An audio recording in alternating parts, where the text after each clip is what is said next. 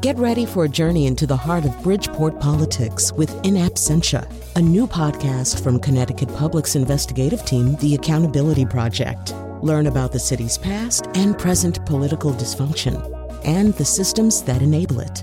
Tune in wherever you get your podcasts. Funding provided by Robert Yeager and the Tao Foundation.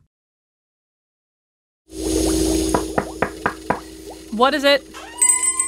Dr. Wolfenstein? I'm here for the job interview to be your new lab assistant. Wolfenstein. Yeah, when I hired a headhunting firm, I totally misunderstood what they do. Here's my resume. Never mind that crap. What's your name? Dr. Pants. Yeah, well, you'd have to change it to Igor or Lipitor or Tylenol or something. Are you all right with that? I guess so. What was your previous position? I was Crazy Dr. McPants, uncrowned lord of Castle Trouser Muffin. Seriously? You were that Crazy Dr. McPants? The guy who made Maxon the Man-Eater, the blood-gargling giant who could control the weather with his thoughts? That was one of mine. You were awesome! You were a great mad scientist. What are you doing applying for this crap position where I kick you and shout at you and inject you with untested compounds? I got shut down by the EPA for operating a death ray while paranoid. Yeah, but did you do the thing where you shrink the EPA agents down to the size of little plastic men and then make them fight with rats? Because that's what I always do. Well, I also went heavy into derivatives and got hit really hard when the markets went south. Wall Street. And they say we're the sociopathic arch-fiends with no regard for humanity. I hear you. Look, I really need this job, but I draw the line at being a human guinea pig. You heard about my human guinea pigs. I'm all done with that experiment, though. I've got hundreds of them in cages down on the lower level. They have human faces and rodent bodies. I don't really know what to do with them all. Maybe a slow cooker. Brine them first. That's a great idea. Would you be willing to help me test my new device? It's called Operation Pig Meat. You stand between those two Tesla coils and you turn into ham for 3 hours. What's the point? I have no idea, but people buy all kinds of crap on QVC. I invented that Nutri Ninja blender, and they can't keep them in stock. I guess I could turn into a ham for 3 hours, but aren't there pretty strict rules about experimenting on humans?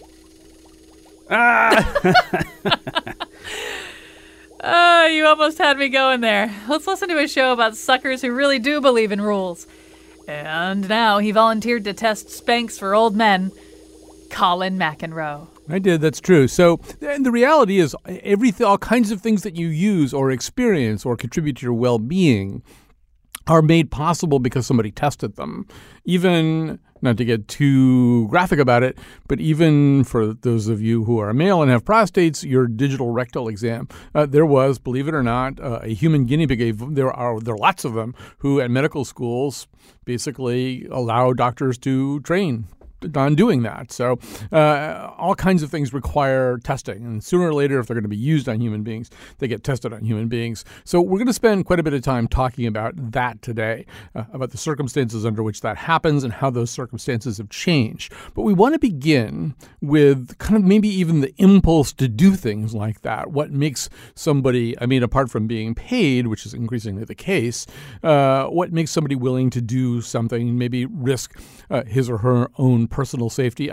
Maybe the most obvious example from my lifetime is Jonas Salk, who tested his polio vaccine on his family and himself before he made it public. He also famously refused a patent. He said, "Would you have a patent on the sun?"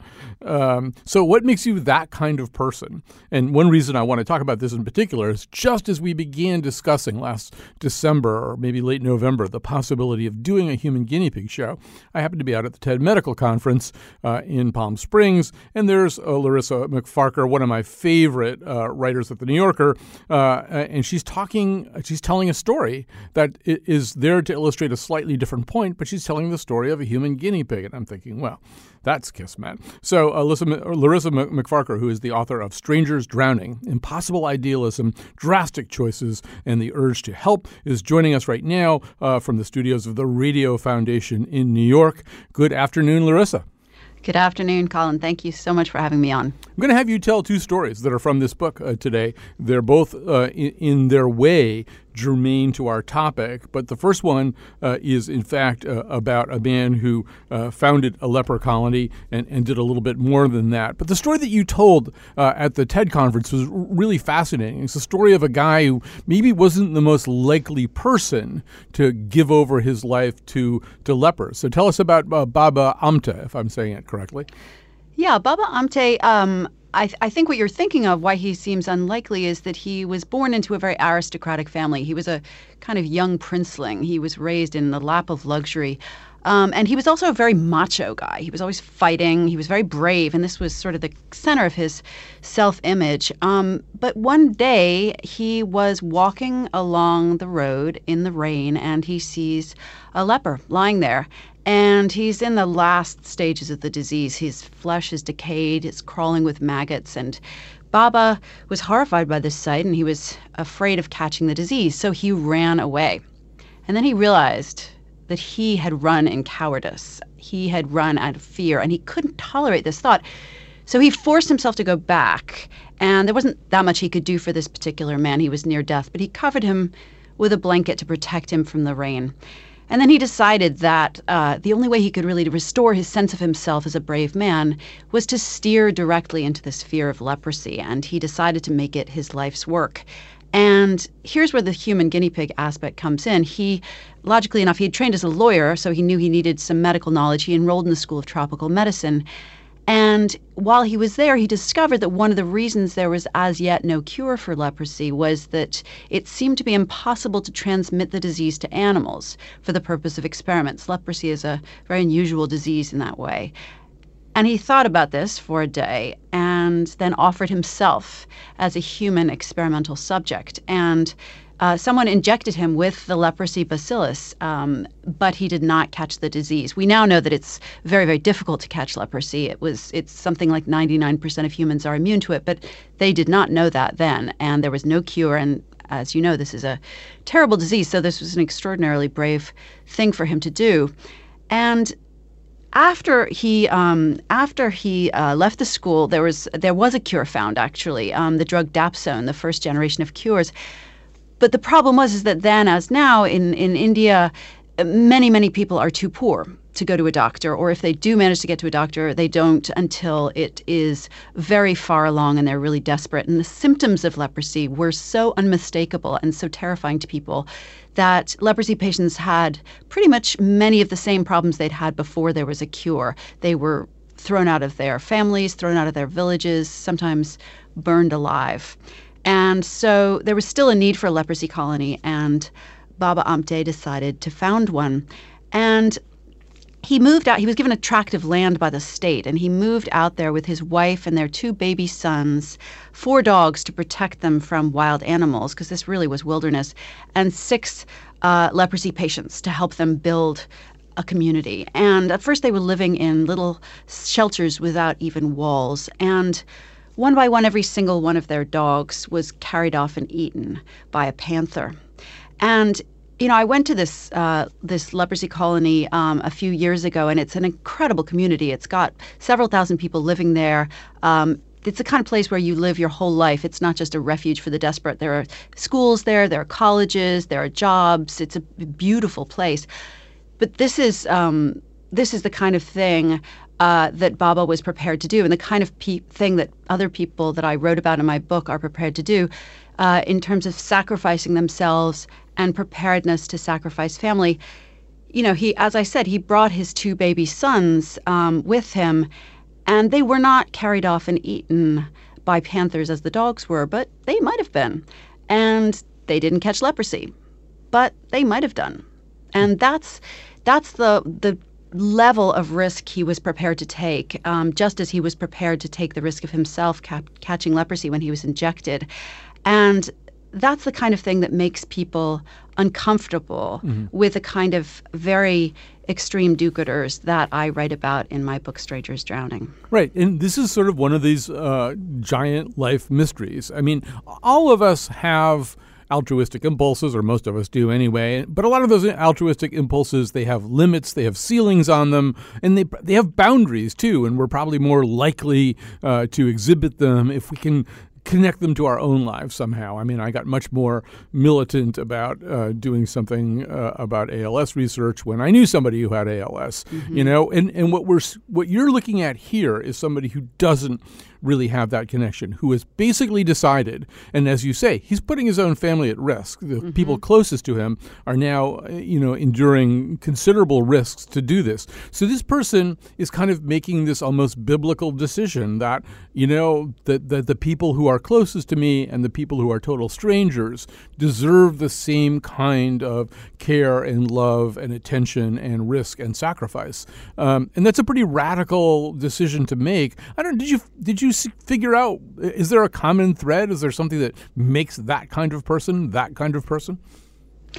Well, in terms of beliefs, I think you put your finger on it exactly. These are people who believe that everyone else is as important as they are, and everyone else's children and families are just as important as their children and families. And, many of us believe that intellectually, but very, very few people are willing to actually follow through on that belief in their daily lives. And I think, on the one hand, many people believe that all humans are equally important, and they know that other humans value their families as much as you value your own family. But where there's disagreement is what should follow from that. Ought you to, even at your own family's expense, at the expense of your loved ones, go to work for strangers?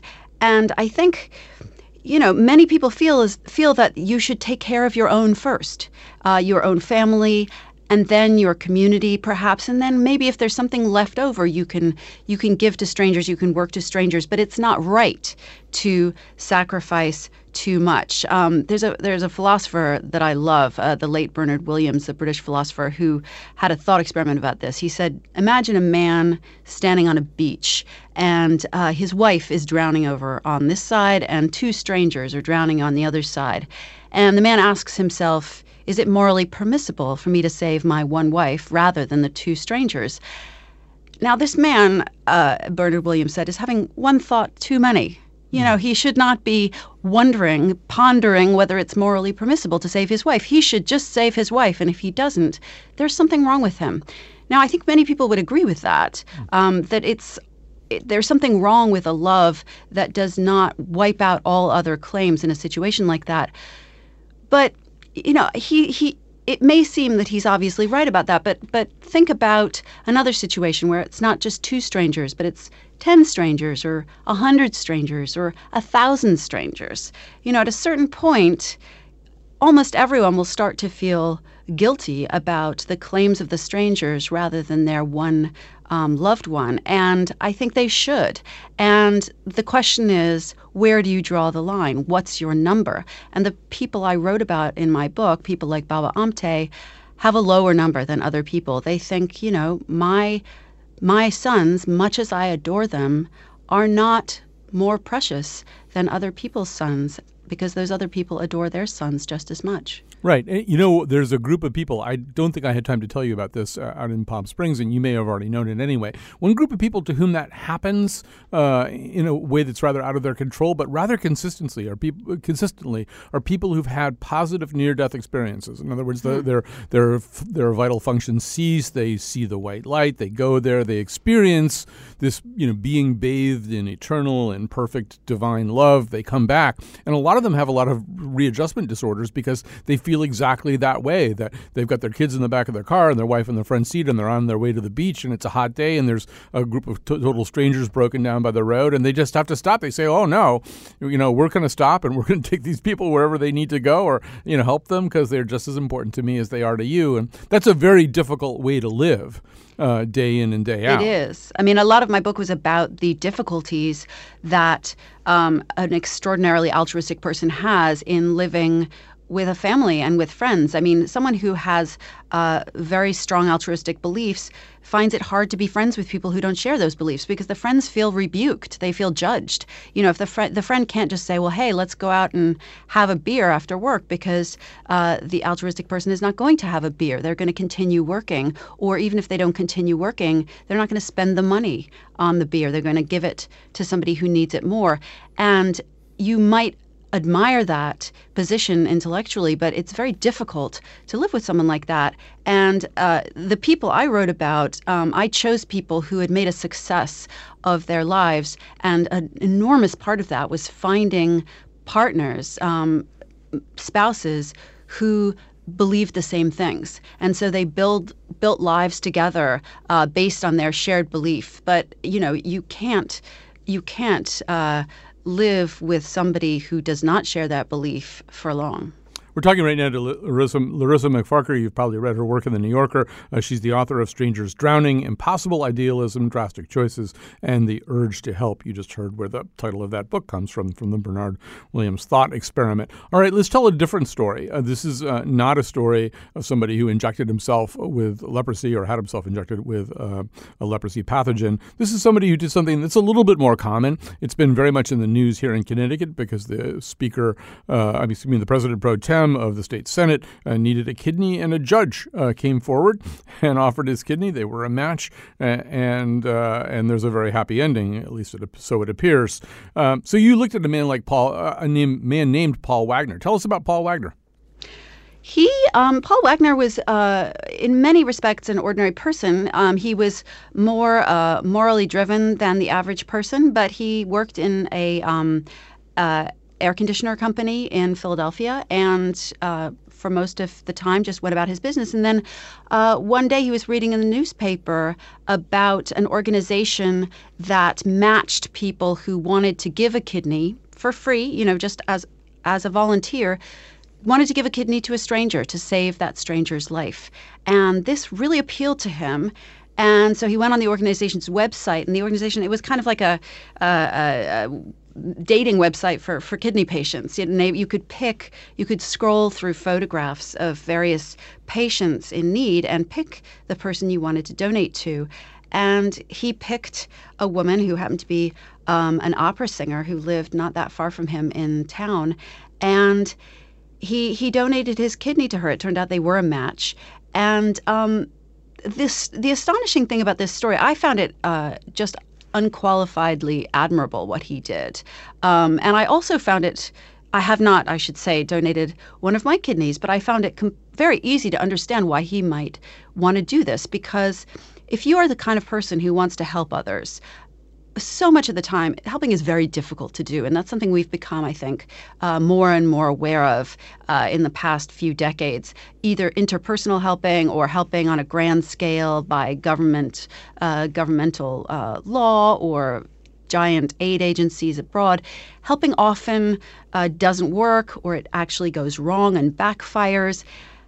But here is a situation where helping is going to work. Sometimes kidney transplants don't take, but most of the time these days they do. So here you have a situation where you can go into the hospital, subsequently endure a few weeks of discomfort, and know that you've saved someone's life. That's an extraordinary thing, and that's how Paul felt. But he was amazed to discover, and I was amazed when I talked to him, that very few other people understood this. His partner, Aaron, thought he was nuts and really did not want him to do this. And other donors I talked to had the same experience. Their friends thought they were crazy. Their family members often were quite resentful. They said, "What are you doing? What if one of us gets sick and needs a kidney and you've already given yours away? That's not right. You should save yourself for your family."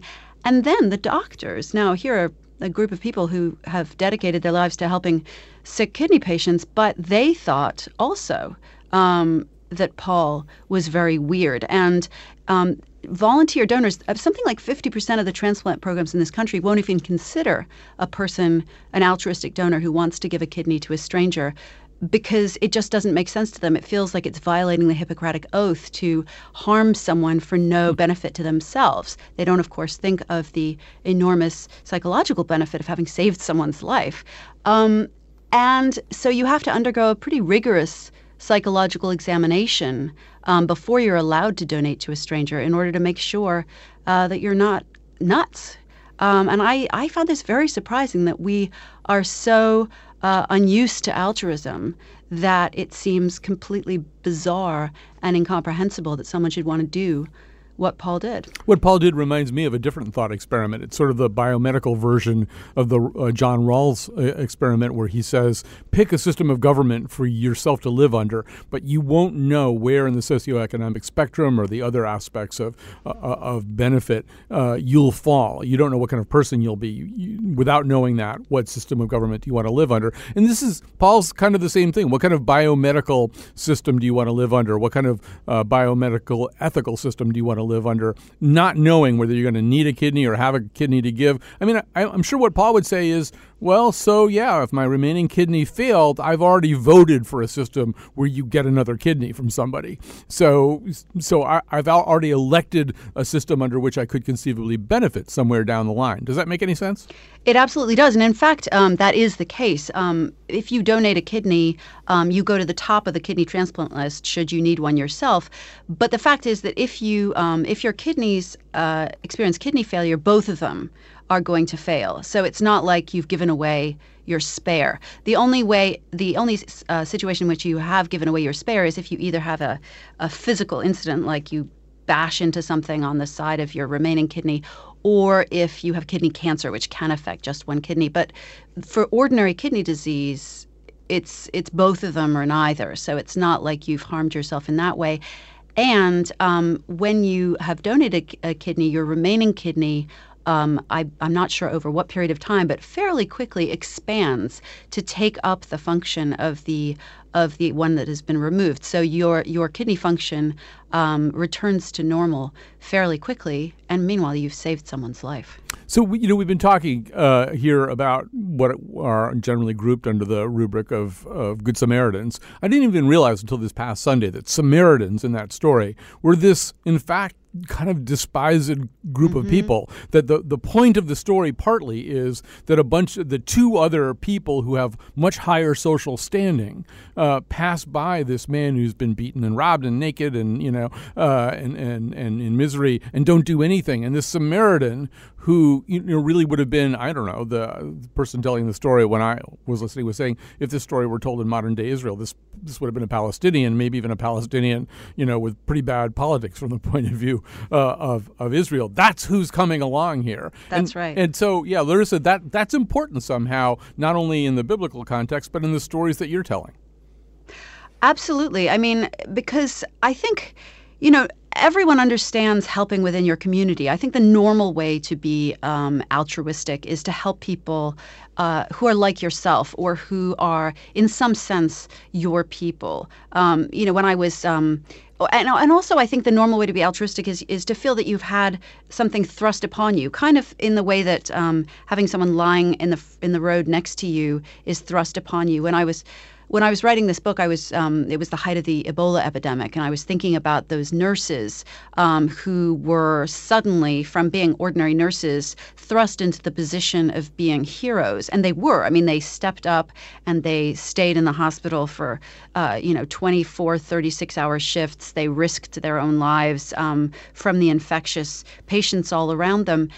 That's the kind of altruism no one has a problem with, because it's thrust upon you, and it's your own community, and of course it's admirable to help. I think the kind of altruism that people are more uncomfortable with is altruism that seems unforced, that is thought up in a sort of somewhat intellectual manner, like I owe it to humankind to do the following things, and that is the kind of person that I was writing about. And it's interesting. I learned that especially there was one couple I wrote about who gave away almost all of their money. And they did it in a very calculating fashion. To them, a rational fashion. They thought, we'll do research and we will find the best charity to donate to so as to have the maximal impact. And that seemed perfectly sensible to me. But to many people, that seemed too calculating, too rational. They felt that somehow giving or helping ought to be more emotional. You should give to the charity that is connected with people you know, like you became invested in the ALS work because you knew someone who had the disease. That is something that most people can relate to. And I came to realize that kind of rational, calculated planning of a life is repellent to people, even if it's altruistic. There's something about rationalism that turns people off to whatever ends it's put. It's too cold. It's not spontaneous enough. So, Larissa McFarker, I want to go back to the organ donation thing because, I mean, the other way of looking at this is it doesn't work well enough. There aren't enough of us like Paul. So there aren't enough. I donate blood once in a while, but that's really easy. I get the blood back right away. There aren't enough people who think, all right, yeah, I got 2 kidneys, you can have 1. So one way of dealing with this would be simply to make it financially attractive, create an incentive. We're going to be talking later in the show about people who often get, relatively large sums of money for being in drug trials and stuff like that. What's your take, having looked long and hard at this, at the notion of making it worth something? I'm for it, but this is an interesting issue because many people it's not an obvious political issue. It brings together strange bedfellows, and it's something that many people feel very strongly about. I mean, just to give you the other side, reasons that you would not want to compensate people for giving a kidney might be, for instance, it would be likely to be, on the whole, people who have very few resources who would do that for money. And people worry that it would lead to a grotesque kind of exploitation, that it might, one's kidneys might even be calculated as an asset and held against you in considerations of welfare, let's say. You would hate to imagine a government official saying, well, why do you need public assistance? You still got 2 kidneys, sell a kidney and then we'll talk. I mean, you can imagine the horror of that situation. On the other hand, there are many people who are driven to do things that are far more dangerous than donating a kidney for the sake of money, and that doesn't strike us as strange. As you know, the military is populated by many people who are driven to that service not just for reasons of patriotism and service, but also because that's they need the money. That's the job they can get, and other jobs like mining, which are incredibly dangerous, just like going into the military, far more dangerous than giving a kidney, again, are resorted to by people who might want to avoid the danger but are driven to it for financial reasons. And it's also complicated because the people on the kidney waiting list, many of whom tragically will die before receiving a transplant because there are so few, many of them are themselves in poor communities because kidney disease is correlated with diabetes, and diabetes hits low-income people more often. So it's not a simple tale of wealthy people profiting from the organs of the poor, though there certainly has been some of that in the illegal organ trade in other countries. So I think it's a complicated issue. Certainly, I don't think there should be an open market in organs so that a wealthy person who needed a transplant would be able to outbid a person of fewer funds. It would be much more like an amount that was determined by law and was administered by the government. But, we allow people to sell other parts of their body, like eggs. Women can sell their eggs. Yep. And it's not clear to me why we draw the line at kidneys. Larissa McFarker, this has been fascinating. We're going to have to go because we've got to talk to some of these people who have engaged in those kinds of exchanges. But thank you so much. I'm so glad I went to the TED Med conference and met you. Larissa McFarker, the author of Strangers, Drowning, Impossible Idealism, Drastic Choices, and The Urge to Help. We'll be back after this break. Well, hold the phone now. What do I see? Another pretty mama got her eye on me at the party at the leper colony. There's a party at the leper colony. There's a party at the leper colony. Party at the leper colony. There's a party at the leper colony. Party at the leper colony. Oh, there's a party at the leper colony. A party at the leper colony. All right. Welcome back to our conversation about human guinea pigs. We just went through sort of some of the philosophical contours of this. Now we're going to get down to brass tacks, talk a little bit about how this works in the modern environment, where often it is possible. And was a play at Barrow Street Theater last year called The Effect by Lucy Preble about this very thing, about people who volunteer for studies, but there are studies for which they are being paid, but often confined for long periods of time. Paul Clow is with us. He is one of those people. He is a self-styled a professional lab rat. That's a term that he uses. In fact, he's the founder of Just Another Lab Rat, JALR, a website that helps other people find opportunities like this. You can go on there right now. If you're listening here in Connecticut, I can tell you that there's nothing in New Haven right now, although there is a place where, in fact, they do things like that in New Haven. But you go state by state and see what's available to you. Also joining us is Carl Elliott, professor in the Center for Bioethics at the University of Minnesota, and the author of White Coat, Black Hat, Adventures in the Dark Side of Medicine. So, Paul, I'm going to start with you. You're, I think, in your mid-30s or so. How many studies have you been in now? Kind of lost track probably, but it's probably about 90 or 100 over about 12 years. And most of these, I assume, are ones where you have to report somewhere, at least periodically, or you might be confined somewhere. I mean, how invasive does it get? Obviously, they're going to be drawing blood and stuff like that. Have you had more invasive experiences than that? No, the majority of mine are pretty basic. I kind of liken it to just going to summer camp. You're just going over to a clinic for a couple of days or longer and just having a few tests done, and then you leave at the end, make some friends maybe. Well, I mean, the difference, of course, is that with summer camp, as long as I can get my parents to come pick me up, I'm free to leave with no particular penalty other than my down payment, right? These things, once you sign up, I mean, well, I assume at minimum you forfeit whatever money you were going to get if you leave. That is correct. You are welcome to leave at any time. However, yes, you would only be paid up to that point. And they do want to make sure, if you do want to leave, that you are medically sound. So they may also ask you to follow up after you leave.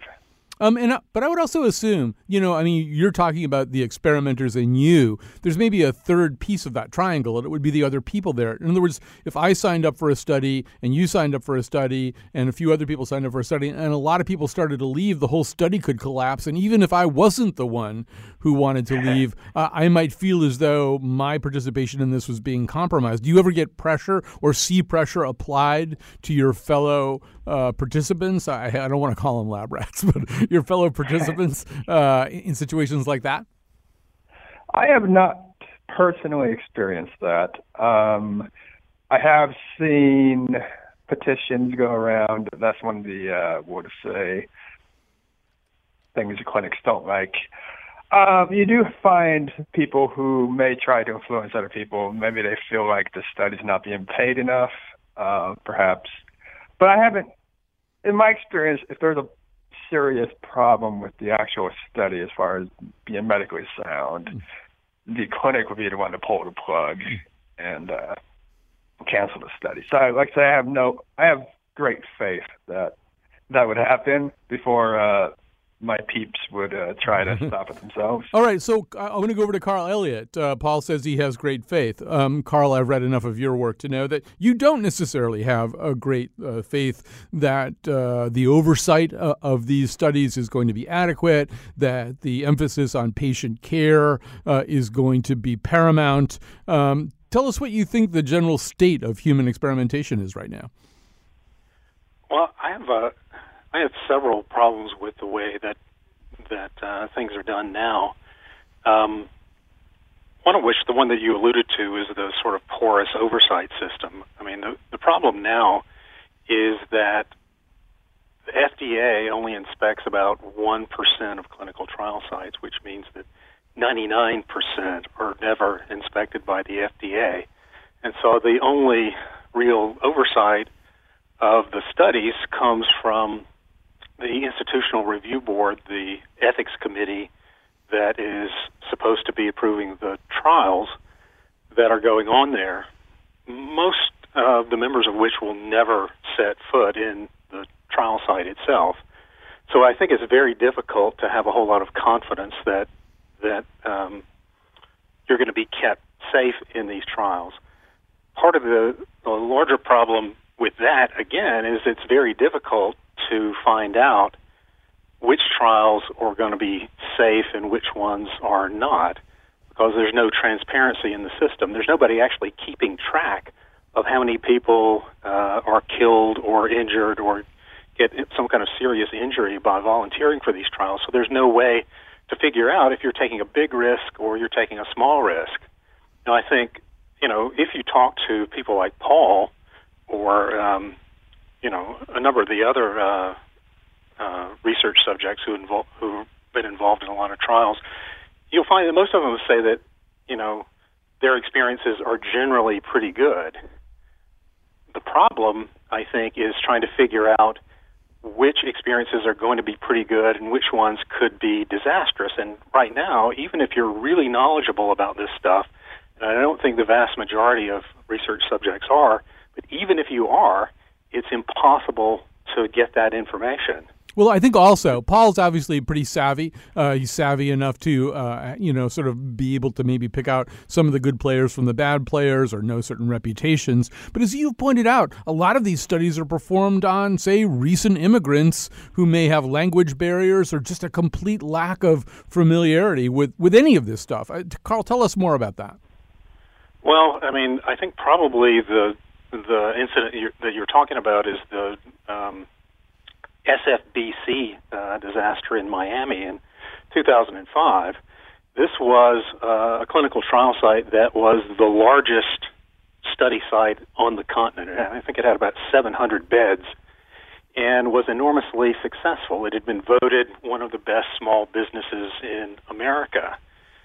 A team of investigative reporters from Bloomberg Markets went down there and found out that the trial site was actually in a converted motel that was crumbling apart, that had multiple fire and safety violations, and that the business model was recruiting undocumented immigrants and paying them to test the safety of new drugs. Now, that trial site has since been torn down by the county, and the management has picked up and moved elsewhere. But you have to ask yourself, how is it possible? I think it's been in business for about 10 years. How is it possible for a contract research organization to operate out of a crumbling motel for 10 years without anybody noticing? Right, and so that's the striking thing to me. Yeah, so and this is, we should say for the benefit of the listeners, this is one of the moves that's happened in the world of research that, in the past a lot of the research happened under the auspices of, say, Yale University or some, or some prestigious research institution that probably wouldn't want to compromise its reputation. Although, Carl, reading some of your writing, it seems as though some pretty impressive universities have conducted some pretty dicey or questionable activities, including the one that you personally inhabit. Yeah, that's true. They used immigrants too, right? They used Hmong immigrants at one point. I think I read a piece by you referencing that. So let's go back to Paul for a second. Paul, you feel as though you know well enough so that probably you're not walking into some kind of horror show. What makes you think that you do know that, though? Well, okay, yeah, that whole that was actually right at the beginning of when I started doing studies. So I actually never even got a chance to go try the place, which I guess I'm glad I didn't. But what is that? Okay.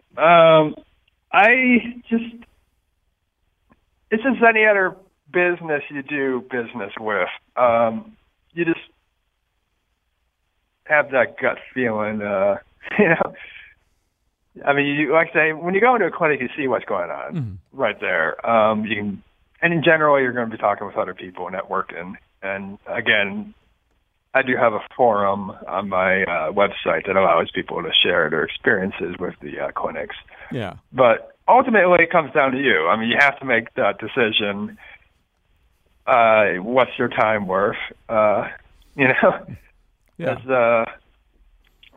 Yeah, and your forum is kind of like the ultimate Yelp. Like, did you Yelp when they drew the blood? And so you've got sort of peer reviewing going on there. But Paul, I guess the other question that I have is, what if one of these, what if you develop some kinds of symptoms? What if you develop some symptoms that you suspected had something to do with one of these trials? Now, one problem is you've done a lot of trials. You might not know where the symptoms were coming from. But what kind of redress do you have if you get sick, if something goes wrong? Are you kind of out there on your own? Do you just sign waivers that sort of don't really obligate them to take good care of you if you have some symptoms that develop later? Well, again, I haven't personally had this issue. I've had short-term side effects like rashes, body rashes. That's usually like one of the more, common side effects. Right. And that may happen after you leave a study. And yes, I've gone back and they were able to connect it to the drug, and I did receive, there really isn't much treatment for it. It's just time will make it go away. But again, if I have a problem when I'm in a study, they have doctors, EMS, paramedics to address the problem right away. And if they feel like your health is in jeopardy, they'll stop giving you the drug or take any other necessary. I've only seen one person taken to a hospital in like the whole 12 years I've been there, and that was just for chest pains. So they're very over cautious when under my observation, I would say. Okay, let me throw it back over to Carl for a second. I don't know. How sanguine are you about this? Those are Paul's experiences out in the field, but, it seems like an apparatus, particularly as it moves from prestigious universities to, private business, basically, profit-making private business to test these drugs in closed settings. I don't know. How much redress does a patient have, particularly if he or she thinks, maybe I did get sick from that thing?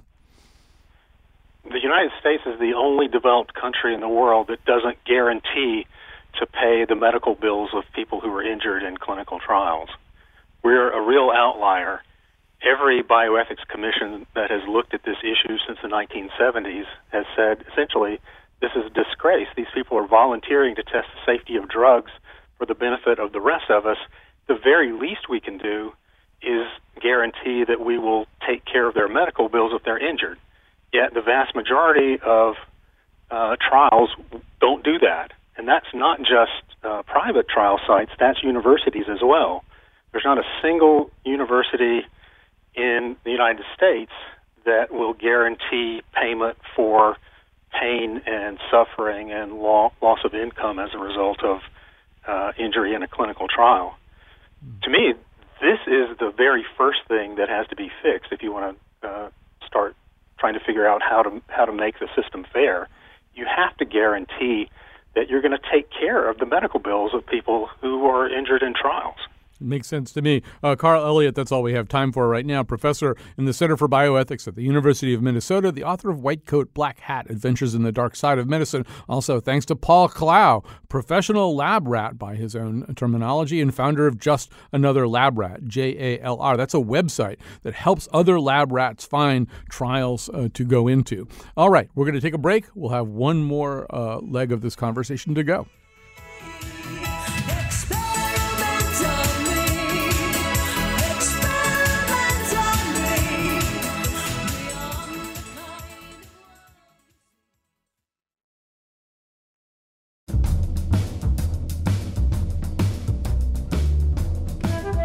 Who would want to be a human guinea pig, sitting around, never going outside, taking some mind-altering substance and just lying there and feeling its effects?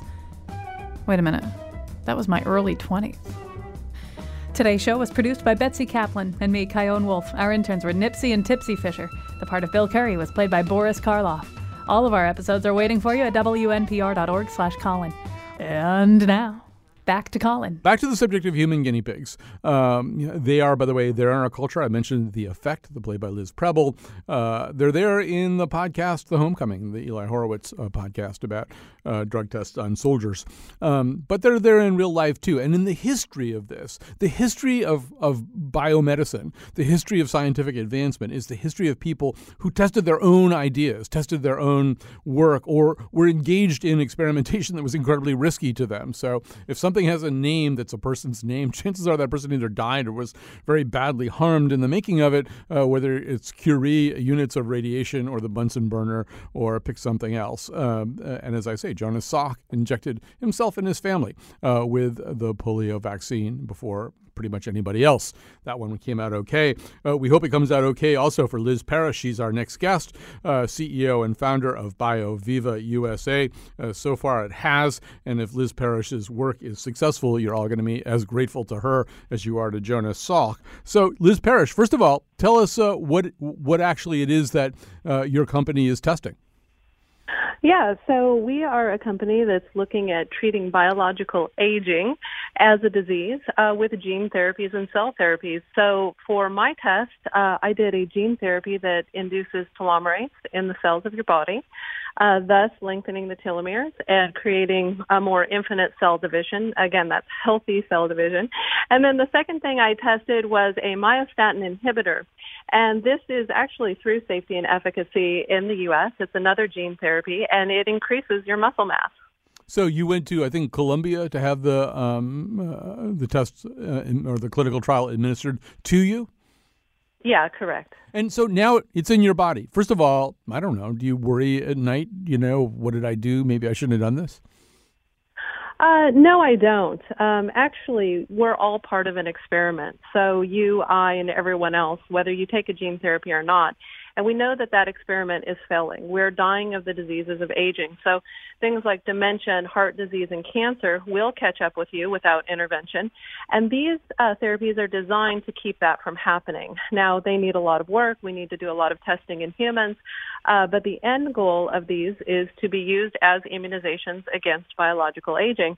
And the research shows that, in fact, we can do that. As I said, we will be incredibly grateful if this turns out to be true, and your praises will be sung. And I know some of this is also your frustration with the slowness of bringing things from research to usability. You feel as though, if anything, we're overcautious in a way that works to the detriment of people who need therapies and cures.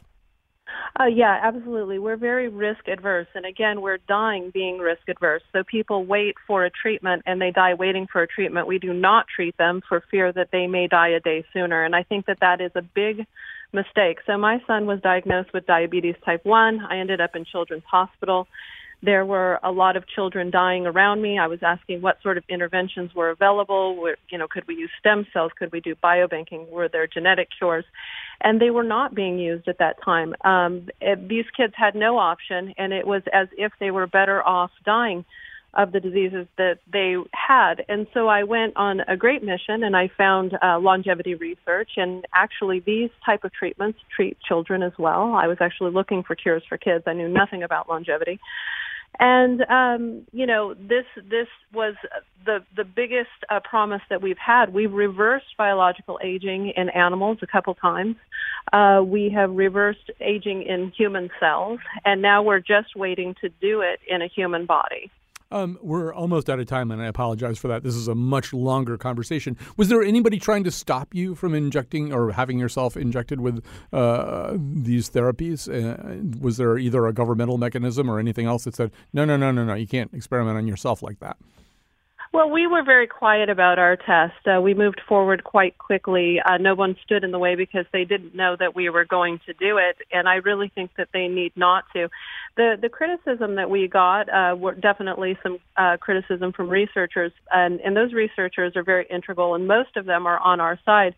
Whenever people are critics of things that are happening in science, you have to look at where their money comes from, right? Mm-hmm. So we were trying to advance the science, and we certainly want to put more money in research, but we think that this risk aversion is just holding things back too long. We need to move forward. We need to get into safety trials in these most promising therapies and move forward to medical cures.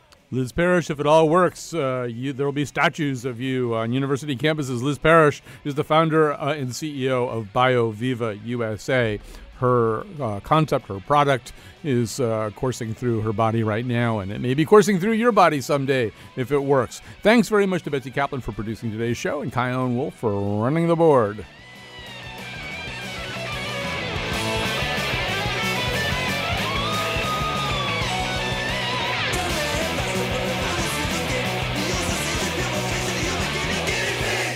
So, Kyone, how are you coping with being an actual human guinea pig? You want to stay that way?